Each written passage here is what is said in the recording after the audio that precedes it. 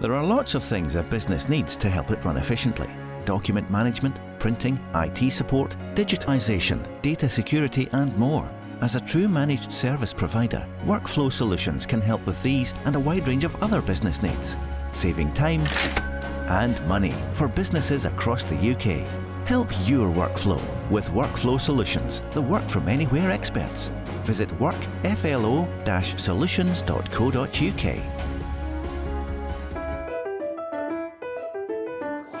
The Go Radio Business Show with Sir Tom Hunter. I want to go back to the fairies. I read this week, and I had to read it twice if I'm honest with you. They've used the wrong steel. I had to check it wasn't April the 1st. And Lord Willie Haughey. We've got an answer for it. You've got an answer. Good, Aye. Willie. Just let's keep it as the biggest ducat down the water. Let the pigeons stay in it. With Workflow Solutions. Good morning, Willie. Good morning, Tom. Well, there's been quite a lot going on as usual. A couple of things caught my eye in the headlines, Willie. Twitter, which is now known as X, my old pal Elon Musk, he paid $44 billion for it. It's now saying it's worth about $19 billion. So a $25 billion loss since he's taken over. He's laid off 80% of the workforce. Advertising revenue's down 50%. He's trying to say he's going to make it a payment platform because Elon did make his first lot of money in PayPal. I still think he's a genius. You never thought that, but what do you think now? Well, I think he's a flawed genius, as I said. And I said at the time, and we've said, over the last number of weeks, that I think he's bit off more than he can chew. And I think it's interesting as well that this week that shares in Tesla have dropped, right, because production is down and it looks like there's a slowdown in the purchasing of electric cars. So I think there's stormy waters coming round for Elon Musk. It's interesting that, he's flown in for the AI conference again, this week. Yes. And even on AI, he's changed his mind. He's saying it was a danger to mankind, and we can debate that a wee bit later. But also now that in other cases he's for it. So it's interesting. But I would say at the moment on our wee bet, it's probably looking more that you'll be buying me dinner than I'll be buying you dinner on the Elon Musk success question. I would definitely dispute that because I would say he's a genius because who else would have built a car company from nothing? Who else can launch rockets? Who else got the vision to say he's going to Mars? Okay, I admit he's mucked up Twitter or X, my God. In my Twitter feed now, I can't stop calling it Twitter, I'm getting things about Mike Pence in the American election. I've never spoken to him in my life. Anyway. As someone who's not a member of either Twitter, previous or X, I don't know what you're talking about. Let's just pick up there because Elon Musk is flying into Bletchley Park, the place for the code breakers.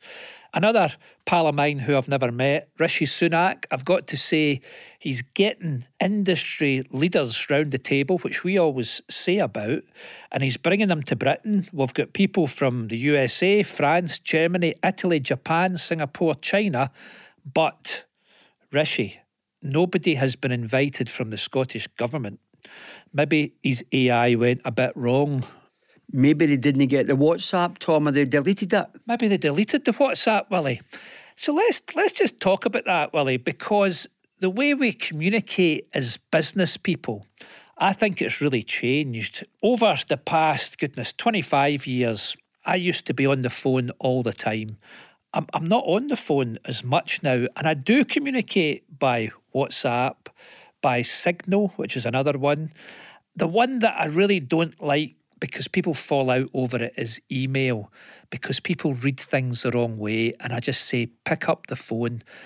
How do you communicate in business, and do you delete your WhatsApps, and will you be transparent this morning, Willie? Yeah, well, I have to say, I delete all of my WhatsApps, all of my texts, all of my emails as soon as I've dealt with them. Do you? Only for the simple reason I'm not very good at searching through hundreds, right? That's the main reason. Not because I don't want to be transparent, because anyway, when the chips are down, people can always get these back. So anybody at the Scottish Government who think they've been deleted, it says, that WhatsApps, once they're deleted, they're encrypted, you can't get them back. Right.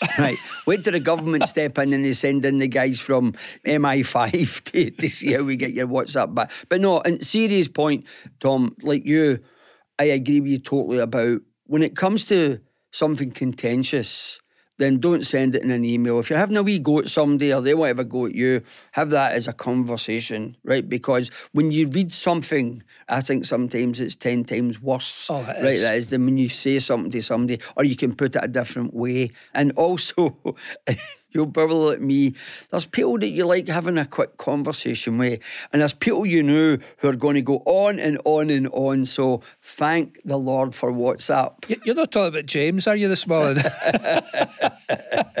Oh, definitely not. But it is a way, and I think it's a very efficient way to deal with things, is WhatsApp.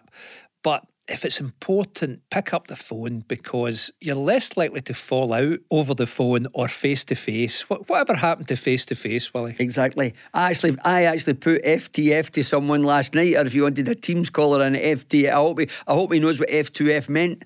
But while you've brought it up, we have to talk about it.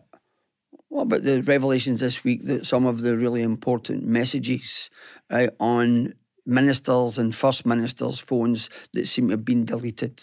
Well, I think it's a really serious thing. We're making light of it, but what we want from our politicians, Willie, our elected politicians, they serve at our pleasure. I think sometimes they forget that.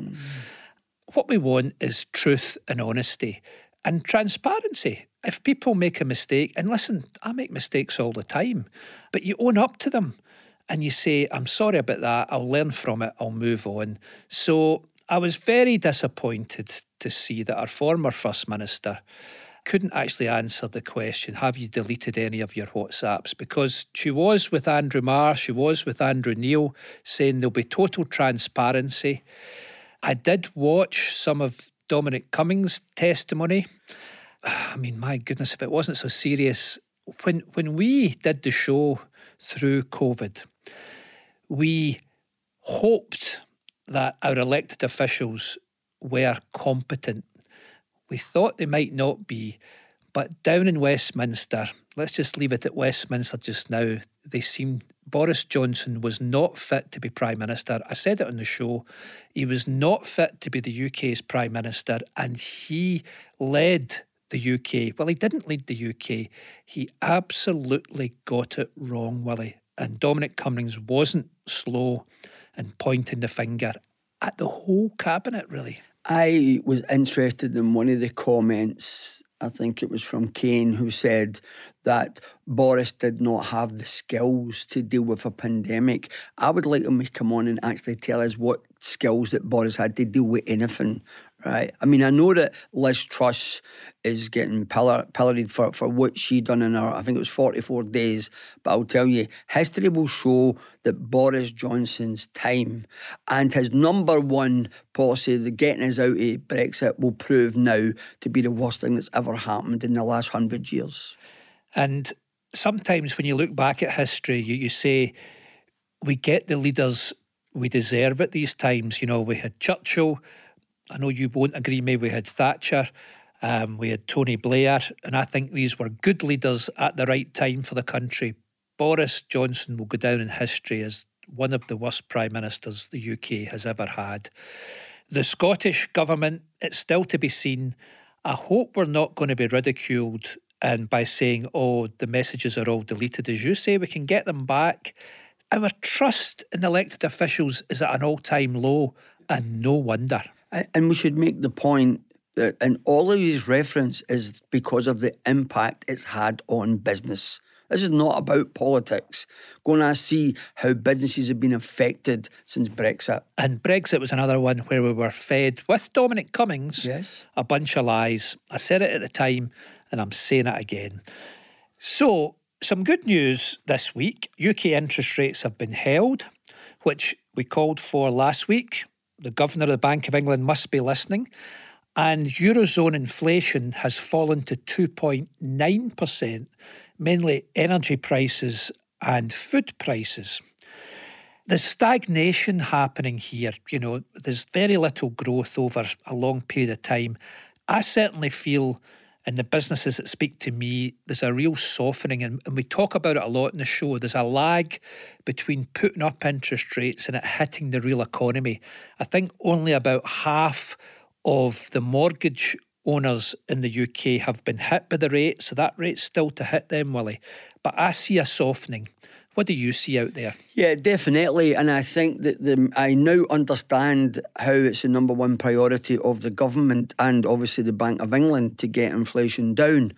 I read this week, Tom, I can't believe it, that 60% of all people in Canada with a mortgage, their old deals run out in January. 60% of the people in Canada with a mortgage could be looking at double the cost per month. So I think that it's interesting that they have held, thankfully, that they have held the rate, but it'll be interesting to see. I'm still saying I don't think they're going to get inflation below 5% before December. If they do, I'll be delighted to be wrong. But obviously their target is 2% by the middle of next year. I believe, Tom, they have to get there because I think the underlying current at the moment in all the economy is not looking good. More and more people now are talking about unemployment. People are talking about housing. All of these things that are going on. I'm delighted that they've held the rate. Yeah, it's not all doom and gloom though. I read this week just that Next, which I think is one of the best run retailers in the world, never mind the UK, have put up their full year profit guidance. They've now lifted it to 885 million. So they are doing something right, Willie. So good businesses, well run, taking care of their customers. It's not all doom and gloom, but it's certainly tightening up. I mean, we talk about it a lot in the show. People need to be on top of their cash flows. They really need to understand cash in, expenses down, happy business. Simon Wolfson has done an amazing job, looked at what's been happening online. He's looked at also the shops, he's changed things. So under his stewardship, Next has come on, leaps and bounds. So hopefully that will continue, and it is a bit of good news. Yeah. So great to see Ayrshire leading the way again. Willie, the largest consumer-owned wind farm in Britain has already started erecting the first of 8 large turbines in Kirkoswald, down in my neck of the woods. 5,600 individuals from homes and businesses across Scotland, England and Wales joined a cooperative, very innovative, with Ripple Energy, which means they effectively control the energy produced by the turbines. So that's good news, but I know you've been looking at this and it's not all rosy in the wind farm world. No, I was really, really surprised to see this week that Ørsted, one of the largest renewable companies in the world, Swedish based, have pulled out of 2 major projects in the States and a write-down of hundreds of millions, and their share price has dropped dramatically this week. So I don't know, to be honest, if it's to do with legislation in the States. I don't know if it's to do with the money they were getting for the energy they were producing. But that was after all the good news last week of Seagreen, SSE, what you're talking about here, and I applaud the people in Ayrshire for their initiative. But that was a strange one. It was kind of a step backwards. Yeah, I read as well that people who allocate the capital to these things, believe it or not, the price of energy is not giving them a good enough return. Energy prices is the big unknown in the inflation because of the terrible war in the Middle East. So we just don't know where energy prices are going to go, Willie. Obviously, there's terrible stuff happening on both sides there. I don't actually watch the news anymore because it breaks my heart every night, Willie. So I've stopped watching. Yeah, it's been sad. Can I revisit a couple of things we've been talking about over the last few weeks? And one is in the house building. Yeah. I don't know if you've seen the programme this week on the BBC, what went wrong in Britain's housing crisis. I didn't know. Right. So When you watch that programme, it is absolutely diabolical to see what house builders and developers have done to the people over the past 10 years. Shocking, absolute shocking how all these people find themselves in a situation where they've got land leases rather than owning outright a building that they've paid £350,000, £400,000 for. Does that happen in Scotland as well as Well, England? it's not as prevalent in Scotland, right? I remember I had a conversation with a chief executive of a local authority a couple of years ago who thought this was a good idea and he was going to try it in a project, and I says, good luck with that. There's 196,000 people in England trying to go to court. But if you watch this programme, Tom, this is why the housing industry needs disrupted. Right, it is absolutely shocking, some of the practices of some of the big builders and developers. So if anybody who's listening did not see that show, go into the BBC iPlayer and watch what is wrong with housing crisis in Britain. It was absolutely terrifying to watch what had happened here. Well, I know you're doing the right thing just across the road here from the studio, building your thing, and hopefully we're doing the right thing at Winsprat. We've got all the major builders on site, but I want to sit down with them and see how we can produce a product that the customers really value. Yeah. The problem is, and you hit it right in the head, all developments have been done, right, for the benefit of everyone involved with the build. What we need here is an approach to build houses is to the benefit of the tenants. Yeah. Right? And it's no shame in being open book and showing how we're going to do that. The other thing I wanted to revisit was the ferries. Oh, right, okay. Because we spoke last week about, the outrageous announcement that it's the wrong steel, and we made it clear that there's two parts to this. There's a part of Ferguson Marine owned by Jim McCall, and there's a part by the government, right? Yeah. And I think it's fair to say that the same amount of money has been spent through Ferguson Marine has been spent now since the government takeover, right? And it just seems to be never ending. We spoke last week about how the doors and some of the steel and some of the plank was all the wrong steel, right? Not maybe how the boat was made. But the revelation that tens of millions of pounds that have been spent is unaccountable for. This is from the auditors. Right. Right.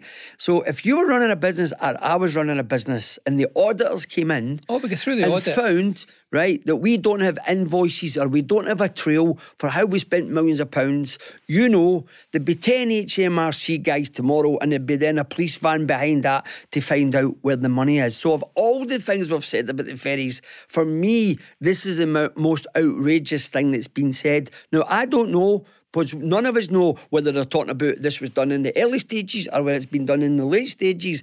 But whenever it was done, people should be crying out for a public inquiry on the basis of that alone. Yeah. So this is, obviously you and I have known Jim for 30 years plus. And he is concerned that the workforce at Ferguson Marine are being brought down every time somebody says, oh goodness, and he wants a public inquiry. Maybe they'll delete the WhatsApps from that as well, Willie. Yes. Maybe, do we ever get to the truth with these things? But I know Jim is keen to say that the workforce here are not to blame. But let's see who is accountable for it. That's what I'd like to know. I think this is a really good point you make about do we ever get to the bottom? Right, so me and you can't argue about the steel. We can't argue about the configuration. We can't argue, right? But what you can definitely argue about is you can follow the money. Follow the money. Right, so the one thing is if people don't have answers, someone must be accountable for the lack of transparency in the process of spending the money, public money. And this goes to our point, which we're making in the show today. I think there's going to be £300 to £400 million of taxpayers' money wasted here, Willie. Yes.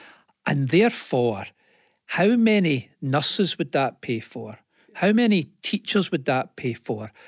Could we freeze the council taxes with that? That's how money is spent. Yeah. What about the deposit return scheme? Absolutely. That was money down the toilet, Lorna Slater. Yeah. How can you show your face in public? Are you going to resign? Are you going to say, I am responsible? Yeah. Come on. But you're spot on here that instead of wasting all our time and try to find out how we can tax people who want to come and spend their dollars here.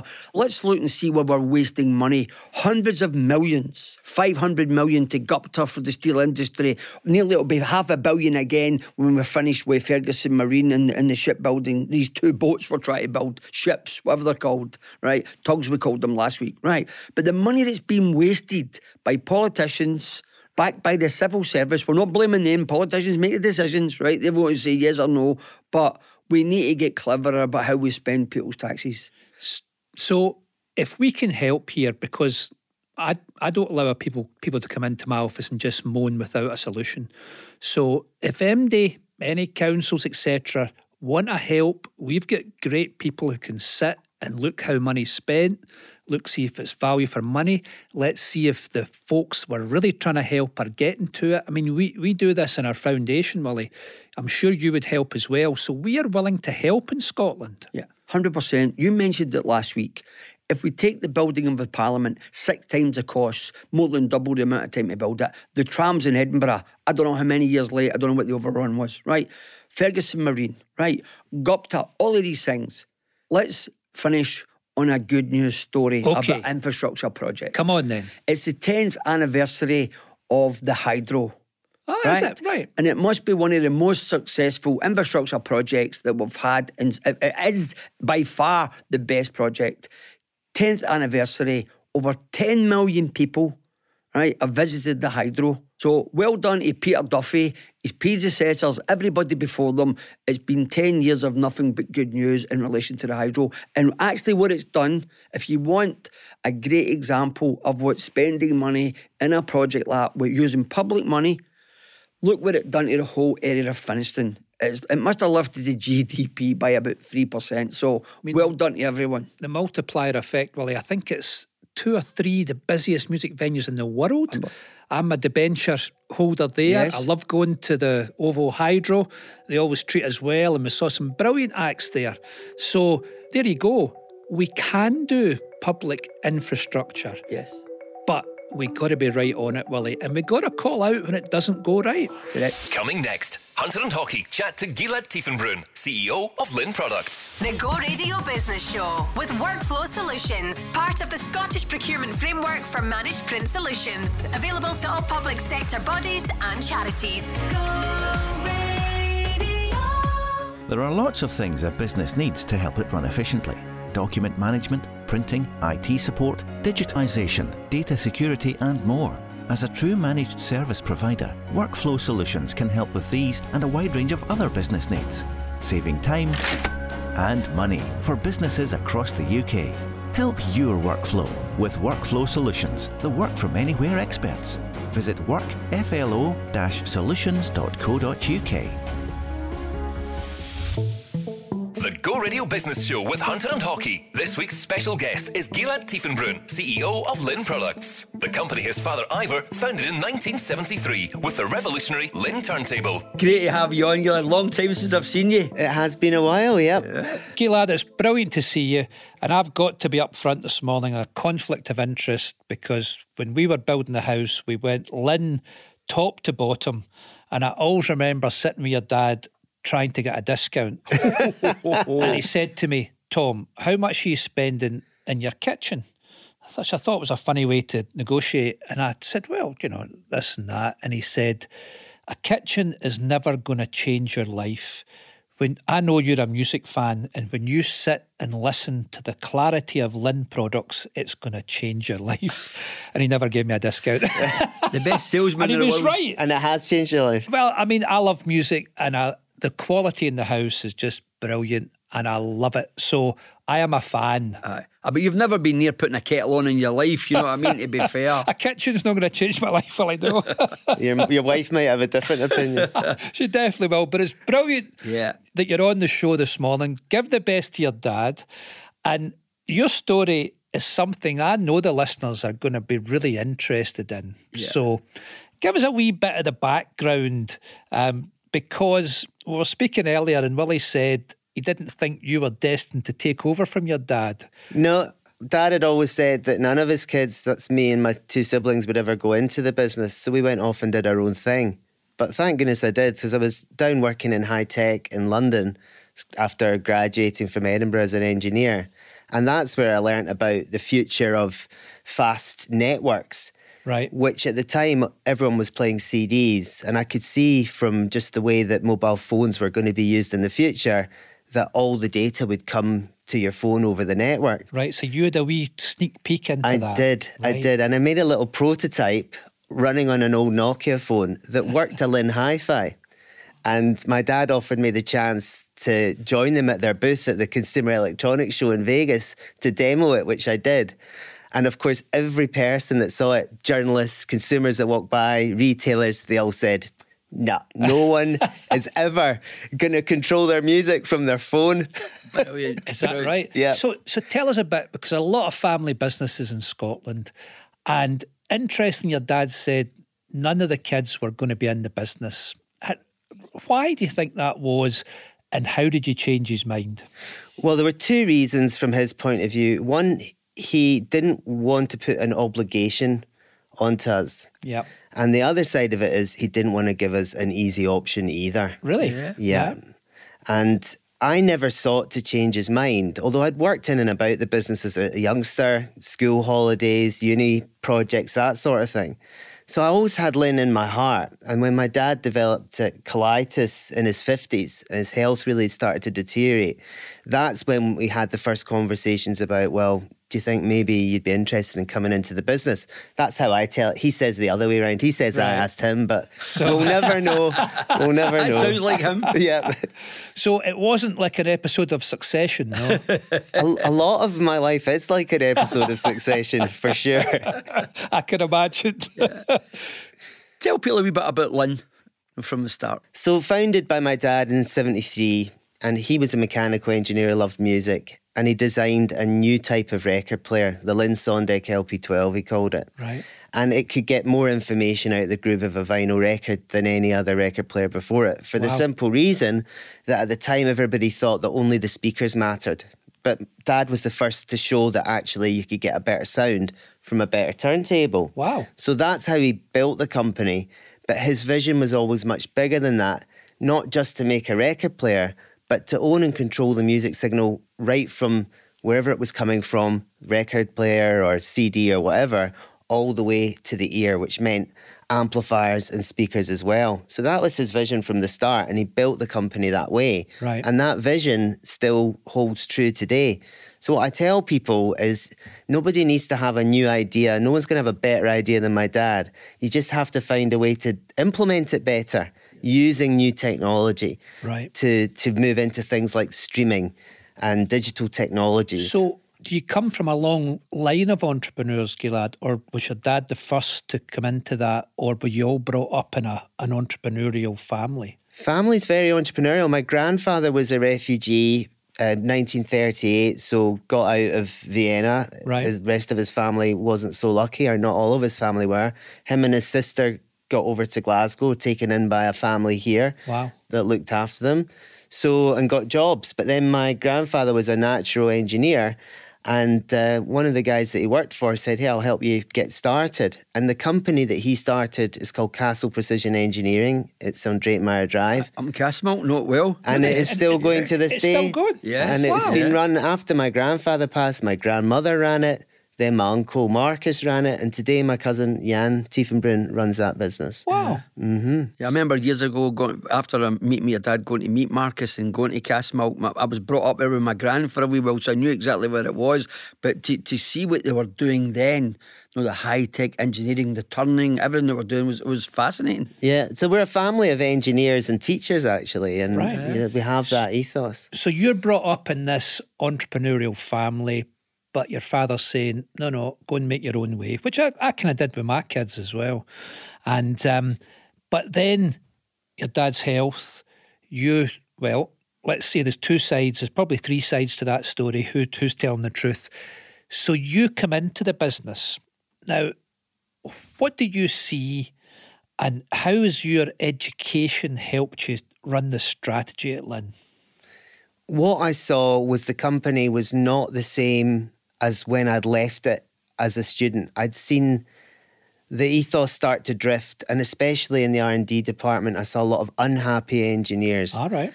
And what I'd left previously, and the way my dad had set it up, it was always very harmonious, and the responsibility was always pushed right down to the engineers. Right. But that seemed to have changed. So is this where the innovation was coming from? Yes. From the engineers?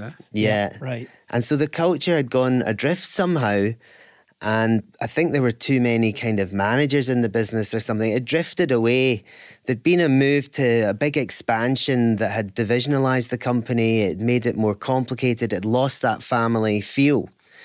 And so actually when I joined 03, if you look at what I did, say, between 03 and coming out of the global financial crisis in 08, 09, the company had returned by that point to very much the shape that it had been in, say, 1999. We'd kind of stripped it right back to its core business and made it profitable and got everybody working on what they loved doing and a big, happy team of engineers again. Right. I remember visiting the factory. I don't know if you remember this, just maybe within months of you coming in, and me and you walking round and you explaining to me where you'd had a kind of deep dive and you'd looked wherever it was, and all the things you've just said just now you were hoping to implement. That's right. So that's right. Yeah. So you had honed your leadership skills. You'd gone to Harvard. That came slightly later. So that came later, okay. That was a conversation with another Scottish entrepreneur called Neil McNichol, who came to Linn. Neil. God rest him. God rest him, lovely guy. And he said to my dad, if you want to make this succession work, you should send Gilad out to Harvard, because there's a guy teaching there, Professor John Davis, who wrote the book, right, Managing Family Business Succession book. And he runs the family business elective on the exec MBA there. Wow. So it was Neil McNichol's suggestion. Dad agreed with it. It was a month a year for 3 years, 06, 07, 08. And coming out of that is when I came back and presented my dad with a blueprint for our succession, wow, which crucially included setting up an independent board with external, non-family member, non-exec directors. Because before that, it'd just been the family. It'd just been the family. Right. And just so been that dad. was, just been dad, and, you know, sometimes his brother and sometimes my brother. And but it wasn't a professional board. And so the best practice that they were teaching there, and I firmly believe in, is that even private family businesses should have a board with some non-execs on it, because it just brings in that external expertise, and it professionalised the relationship between me and my dad at work. So that was really far thinking, that you had the vision to challenge your dad, and he's not hard to he's not easy to challenge. But then your education at Harvard, etc. So you would say Harvard was brilliant? Yeah, well, it prepared me to go from being an engineering leader to being a business leader, because that's where I studied finance and accounting and marketing and negotiation and all those things that I hadn't really been exposed to in a disciplined way up to that point. So you're coming in, but timing in business, as in life, is everything. And you're coming in just at the great financial crisis. Yes. Which is not easy for any of us. Yes. I think Willie came through it all right. I've still got the scars. But there's always a good outcome, because going into the COVID crisis, you could look back and draw on that experience from the financial crisis. And as I said to people at the time of COVID, I said, this is a much better crisis, because this one isn't our fault. Correct. You know? Correct. Everyone's in the same boat. Everyone's in the same boat. So it did make it easier. What did you have to do in the business then, coming in? You professionalised the board. Yes. Anything else? Flattened the structure, simplified the business, brought more in-house, upskilled the team as best we could, and just overall put the emphasis on the business back onto what we love most of all, which is the highest performance audio products, the things that inspire everybody. And that actually, if you look back just at the COVID crisis, that's how we got through that crisis, was by saying, let's do even more inspirational products. Let's set our sights even higher. And making work a place of haven during that period was really crucial to me personally and to my team, and to give us something really ambitious to go for. So I think it's about finding the focus and then relentlessly sticking to it in the face of 100 other opportunities that you get presented with on a daily basis. I've been dying to ask you this question. Obviously, Linn is renowned throughout the world as a quality manufacturer of record players and music systems. How did your dad or you manage that marketing genius so you could get that accolade? I wish there was an easy answer to that, but I think the answer might just be lots of hard work, and it takes a long, long time. I mean, the company's 50 years old this year. Wow. Celebrating that milestone. And I buy into the management philosophy or the leadership philosophy of turning up is 90% of it, right? So if you can just stick at it, you know, for that period. I love the story of Ry Cooder, the slide guitarist, you know, and he works away, and then after 25 years of reasonable success, he discovers the Buena Vista Social Club and makes one of the most successful records and best records that's ever been made. I listened to that in my Linn speakers. Yeah. Thank you, Tom. I love those kinds of stories. So I don't look for a quick answer. I think you turn up and you're relentless about it, and you just keep trying to hone that focus. And I believe that success will come through that approach. How hard was it for you to convince your dad to let go? He's been really good, actually, my dad. He's quite forward-thinking in terms of he's always planned for his own succession. Maybe the problem then for him has been the company is his baby and it's in his blood and he loves that business. So although he structured everything for succession, then personally it was tough for him to let go. He couldn't be persuaded, but you know, it wasn't for me to try and persuade him. He set different milestones, like when he moved to chairman, for example. And then his next move was going to be from an exec chairman role to a non-exec chairman role. So he was gradually stepping back. And then unfortunately, health issues took over and he had no choice in the matter. That was 2019. But at that point, I was ready to take on the chief exec role. You mentioned the power of outsiders coming into the board.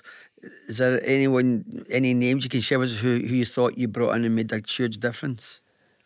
I think, the way we did it is maybe more important than who they were, was that Dad and I chose people who we both respected and people who knew the company and loved the company. So I'll give a shout out to Ian Pittman. Ian is very prominent in the Scottish business community. Yep. And he is our chairman currently. Prior to that, he served as a non-exec on the board. And he supported us through the global financial crisis when we had to go through that restructuring. And so it's people like that who really know the business, who are operators, who really understand businesses and know my dad, know me, love the company and help us and support us. Yeah. So tell us a wee bit about, because you got what I would call a marketing coup, getting Johnny Ive, who, for those of you who don't know, was fundamental with Steve Jobs at Apple, and he was the design guru, and you got him in to collaborate at Linn. So how did that come about? I mean, amazingly, it was a LinkedIn request that came from his PA. And so I saw this thing. It was when we were working from home at that time. And of course, I just threw it in the bin immediately. I was like, oh, that's trash. You know, that way when you were just sat at home and your life was just on a screen for those months. And now, for those of us who are not on LinkedIn, which is Willie and I, how does LinkedIn work? Well, you can just send someone an email through LinkedIn through just if you search for them. Right. So it's a way for business people to contact each other. Social media That's platform. It, we should get up to date. I'm going to do that once I'm looking for a job. So he contacted you? He contacted me. I deleted it. And a few hours later, I was doing some other meetings and I just had this nagging feeling like, what if it actually was Johnny Ive? Right. Or Sir Johnny Ive as he is, you know. So I got it. I had to then Google how to fish an email out of the trash on LinkedIn, which I've never done before or since. You may have to show the Scottish government how to do that. Delete. Yes. Sorry. And sure enough, it was Johnny Ive's PA. And then soon after that, we had a FaceTime meeting. So how had he heard of you? Well, it turns out he'd been following the company all along. Wow. He'd actually been, as a student, he'd been on a tour of Linn and he was quite inspired by it. Wow. And he's actually very good friends with Ruthie Rogers, whose restaurant is the River Cafe down in London. Of course, who's married to the great architect. Yes, he passed away now, but the great architect, Lord Richard Rogers, he was the architect of the Linn factory. So there was that link. Anyway, he was calling me just to say he was interested in buying the new products that we come out with, the new turntable and the new music streamer. And he just wanted to talk to me first and make sure that he was buying the right thing and who should he buy it from. And then he said, well, and also if there's anything I could ever do, you know, I've got this new company, we've got loads of paid work, we're designing the new Ferrari, so we don't need any more paid work. But me and my partner, Mark Newsom, also agreed that we would do projects just out of love. So I'd love to do something with you guys. You must have pictures of off the floor. Well, I was kind of prepared. I thought, what if? Because one of my non-execs actually said to me, imagine the best possible thing that could happen on this call and prepare yourself for it. Oh, right. She said, what would it be? I would say, well, if he said he would work with us. She said, well, then you need to know what you're going to say when he says that. Fantastic. Right. And so I didn't know what to say. I said, So well, you were as it prepared. happens, I was prepared. I said, as it happens, next year is the 50th anniversary of Linn and the 50th anniversary of my dad's turntable, the Sondek LP12. And the next morning, he'd emailed me saying, I would love to help you design a special edition of your dad's turntable for your 50th anniversary. Amazing. Wow. And that's how it happened. And then And it that took got us you marketing all over the world then. Yes. I mean, the story has gone absolutely viral. It's reached over 360 million people. Wow. If you Google that story, you'll find it global in hundreds of publications online and in print. It couldn't have been any better. It's everything I hoped and dreamed we could get to happen in our 50th anniversary. No matter year. how good you are, everyone needs a bit of luck. That's it. And here is going back to the point.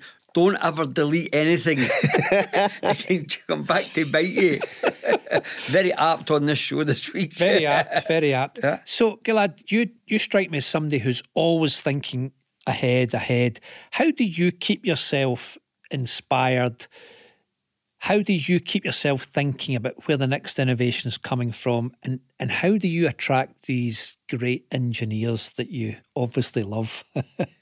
I think, just to answer the last part, I think that the business attracts great engineers because it tends to be engineers who are really inspired by audio and are passionate about music. But it's and a there's not that culture. many places It's to a do culture where you're giving them responsibility. it. Yes. Yes. And so a lot of the time, I don't need to think about what technology is coming in the future now because they do that. Right. But what I see then is, well, what are the technologies that are going to shape music at home for the next 10 years? And I can look at a technology roadmap and see what's coming down the line. So that'd be one input that I have. The other thing that I do is I spend a lot of time with customers. And by that, I mean retailers and end customers out in the market. And that's really the value I add to the business, is being out there presenting the business, selling the products, but gauging the response and hearing what customers want and what retailers think will sell. Right. So retailers don't know about what's coming in the future. They don't know about that. But if you put together the customer need with the future of technology, you can marry those two things up and come up with a strong product roadmap that hopefully is going to be the thing that unlocks that next phase of growth. Yeah. Wow. I mean, that's a great lesson for the listeners this morning, Willie. Yeah.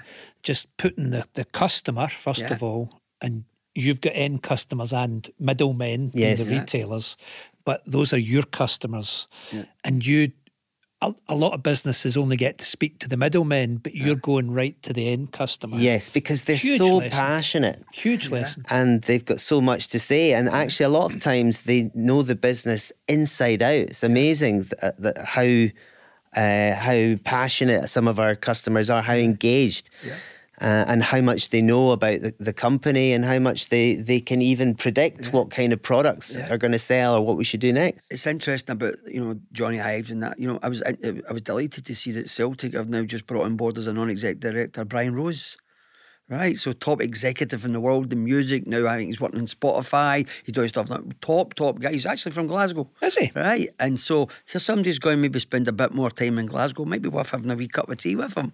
But top man. I think he was I'd the love to. chief exec of, I'm going to say Sony or Universal, but one of the huge. But now he's working with, I think it's Amazon or someone anyway in the music industry. But top regarded guy in the world. So somebody's from doing Glasgow. the thinking there, Right, Willie. somebody's been very clever at how they've picked the NEDs for Celtic over the last 20 years. It's no Fergus McCann. No. then, no.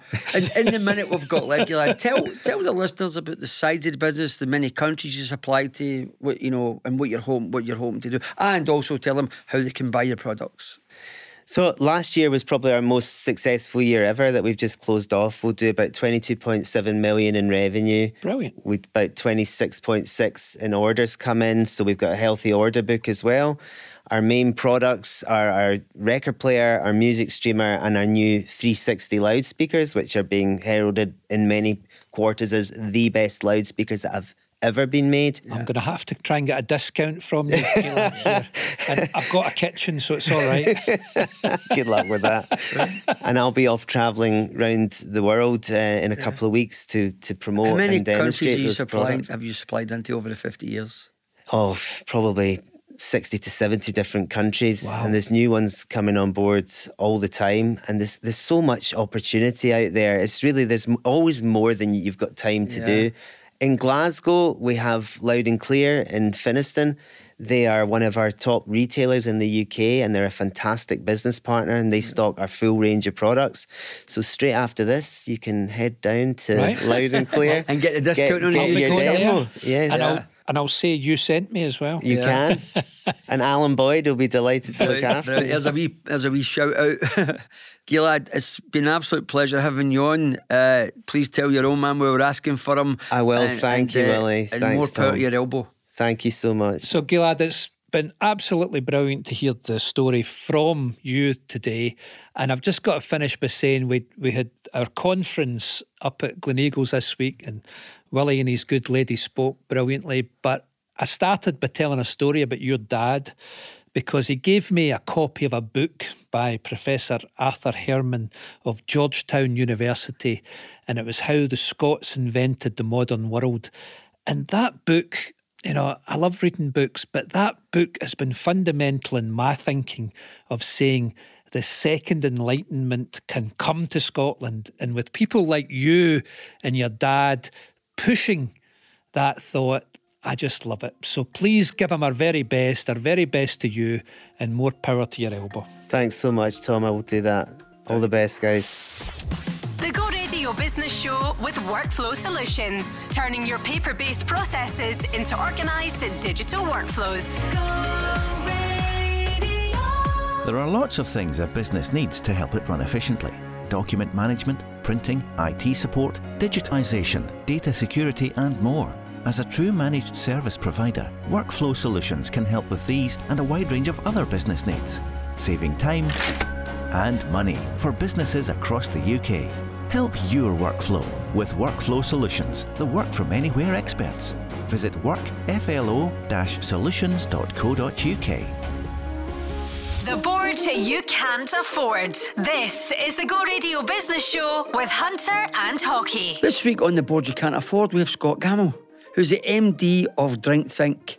Welcome to the show, Scott. Great pleasure to be here, Willie. Thanks for having us, gents. Scott, you've got one of these faces that I think we perhaps know each other from a former life. Yes, indeed, yes. Did I pay the invoice? You did, sir, yeah. About 20 odd years ago, you flew us out to Binus for Mr. Gorham's anniversary. Brilliant. And we had a great time, and that endeavour led us to Fordham's, our first mobile bar. Right, okay. And the rest is history, as you say. The rest is history. Indeed, yeah. So it's been a long journey, eventually equated to, this new domain for our business, which is called drinkthink.net. So tell the listeners a wee bit about how you get started, because the listeners are very keen to get wee snippets and hear your stories. Well, you helped us in our start, and my father had a very entrepreneurial mindset, so he knew how to create money, not acquire it. So you were brought up in an entrepreneurial family. I was, yes, yeah. My dad really was, an inspiration for me in that spectrum. Sadly passed a few years back, but we carry the what was conch his forward. business, Scott? He was big in engineering and Gemel alloys, AG Alloys. You might remember in I remember AG Hybrids. Alloys. That was my dad's business, yeah. Big business. Okay. So I try and carry his spirit forward. Right. And my kind of... Spirit, is that a pun? Well, that's right. Okay, good. We're on it this morning, Willie. Yep. We're on it. Aye. So, it's an interesting endeavour, and Drinks is an amazing place to be, hospitality in general. And after many years really working in all facets of the industry all over the world, I kind of realised, what's it all about? Why are we doing this? And it taught me a lot about some of Scotland's broader issues with drinks of all kinds.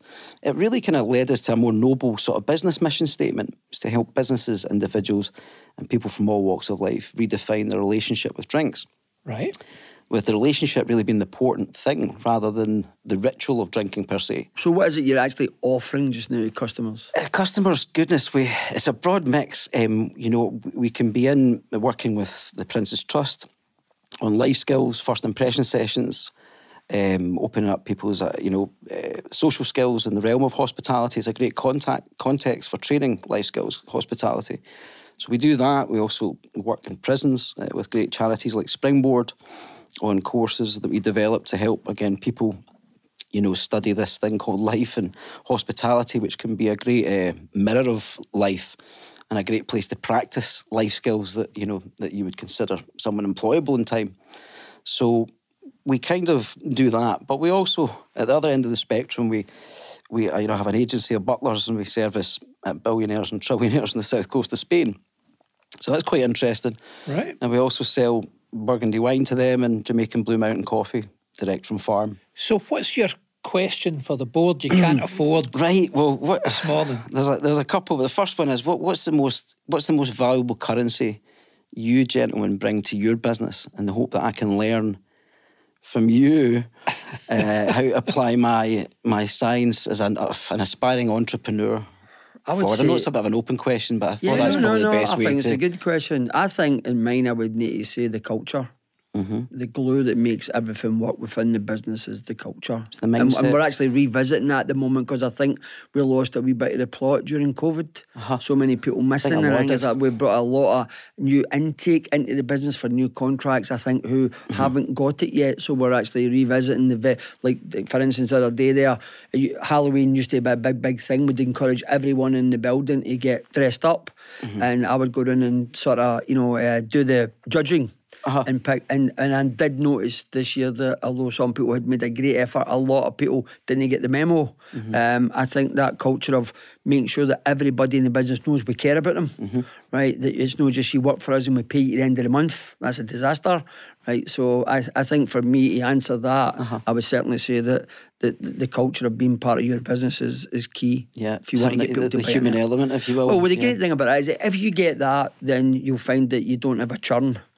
That you'll have people who will be loyal to you, and it's not just there'll be other people who'll pay more than you, but people like the wee things that you do that make a difference. I can't think of a better answer than Willie's given you. To be honest with you, I think, as the leader of the business, you've got to be present there.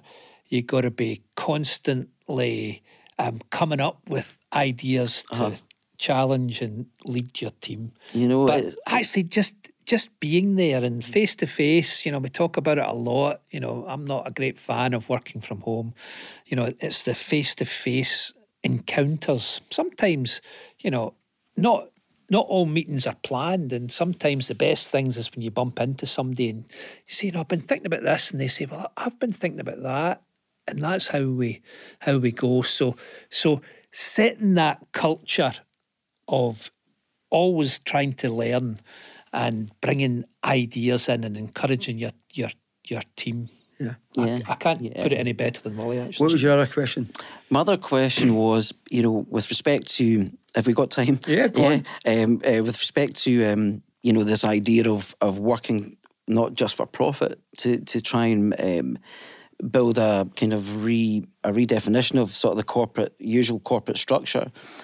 I want to get your insights on the potential of kind of, in a sense, redefining the focus of a business towards something more noble and charitable. And, how would you go about competing? For example, I'll give you an extreme example. Can I say a charitable product become successful enough that it goes on to build a community centre? In its profits. I know that sounds extreme, and I do that to sort of strike. I know that sounds extreme, but it's a bad example. But can one of Scotland's biggest problems per se become part of the solution through a re-engineering of the corporate value structure? So Edrington's a great example of this. It's a charity. All of its profits exist. I mean, that's a monolithic engine. How much good is that doing? How do we replicate that? Can we scale that up with blue chip companies, please? Yeah. I have to be honest in this. I don't know. If I'm reading the question right. Yeah. Edmonton's a different example because what happened was it was a family business, very, very successful for generations, and then they decided to, and I don't know what happened. Maybe they ran out of family members or whatever, but it's been done fantastic work over the years. It's great.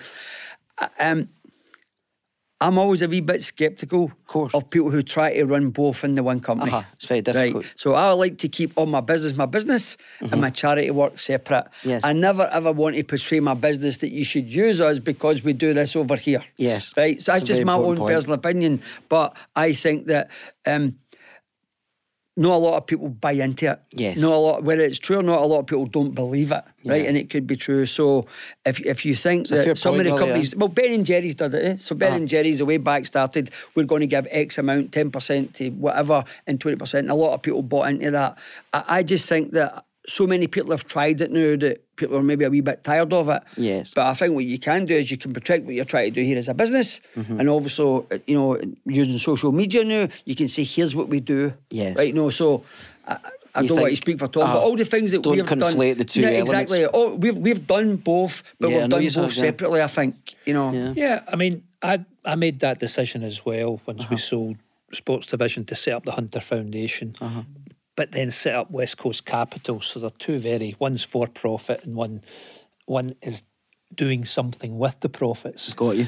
And but that being said, some of the great people who we back through the Hunter Foundation are social entrepreneurs who are equally as good as the for-profit entrepreneurs that we back. Yep. You've got people like Fiona McKenzie down at Centre Stage in Kilmarnock, David Duke at Street Soccer. These are people who are using their entrepreneurial skills for a social benefit, but it's clear-cut and it's absolutely well understood. Yeah, but it's 100%. Yes. That's the difference. It is a social enterprise. Yes. We use West Coast Capital 100% for profit, but we use those profits to fund the Hunter Foundation. Yeah. So it's two separate things. It's in the clarity is important, isn't it?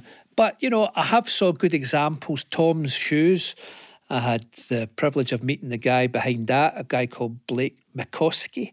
And he was like, buy one of my shoes and I'll donate a pair of shoes to kids who need them. That's a lovely thing. So that, I think the general public are sometimes sceptical. So you've got to be absolutely transparent. Yeah, you mustn't delete your WhatsApps, definitely not.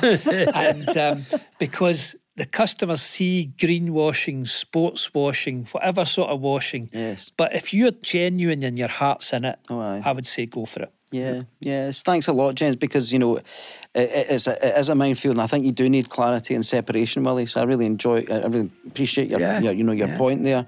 Scott, it's great to see you again. Thanks a lot, lads. I wish you the best of luck with it all. Thank you, sir. Appreciate it. Thanks for your time, James. What a pleasure. Magic. The Go Radio Business Show with Workflow Solutions, helping your business with document management, print and IT solutions.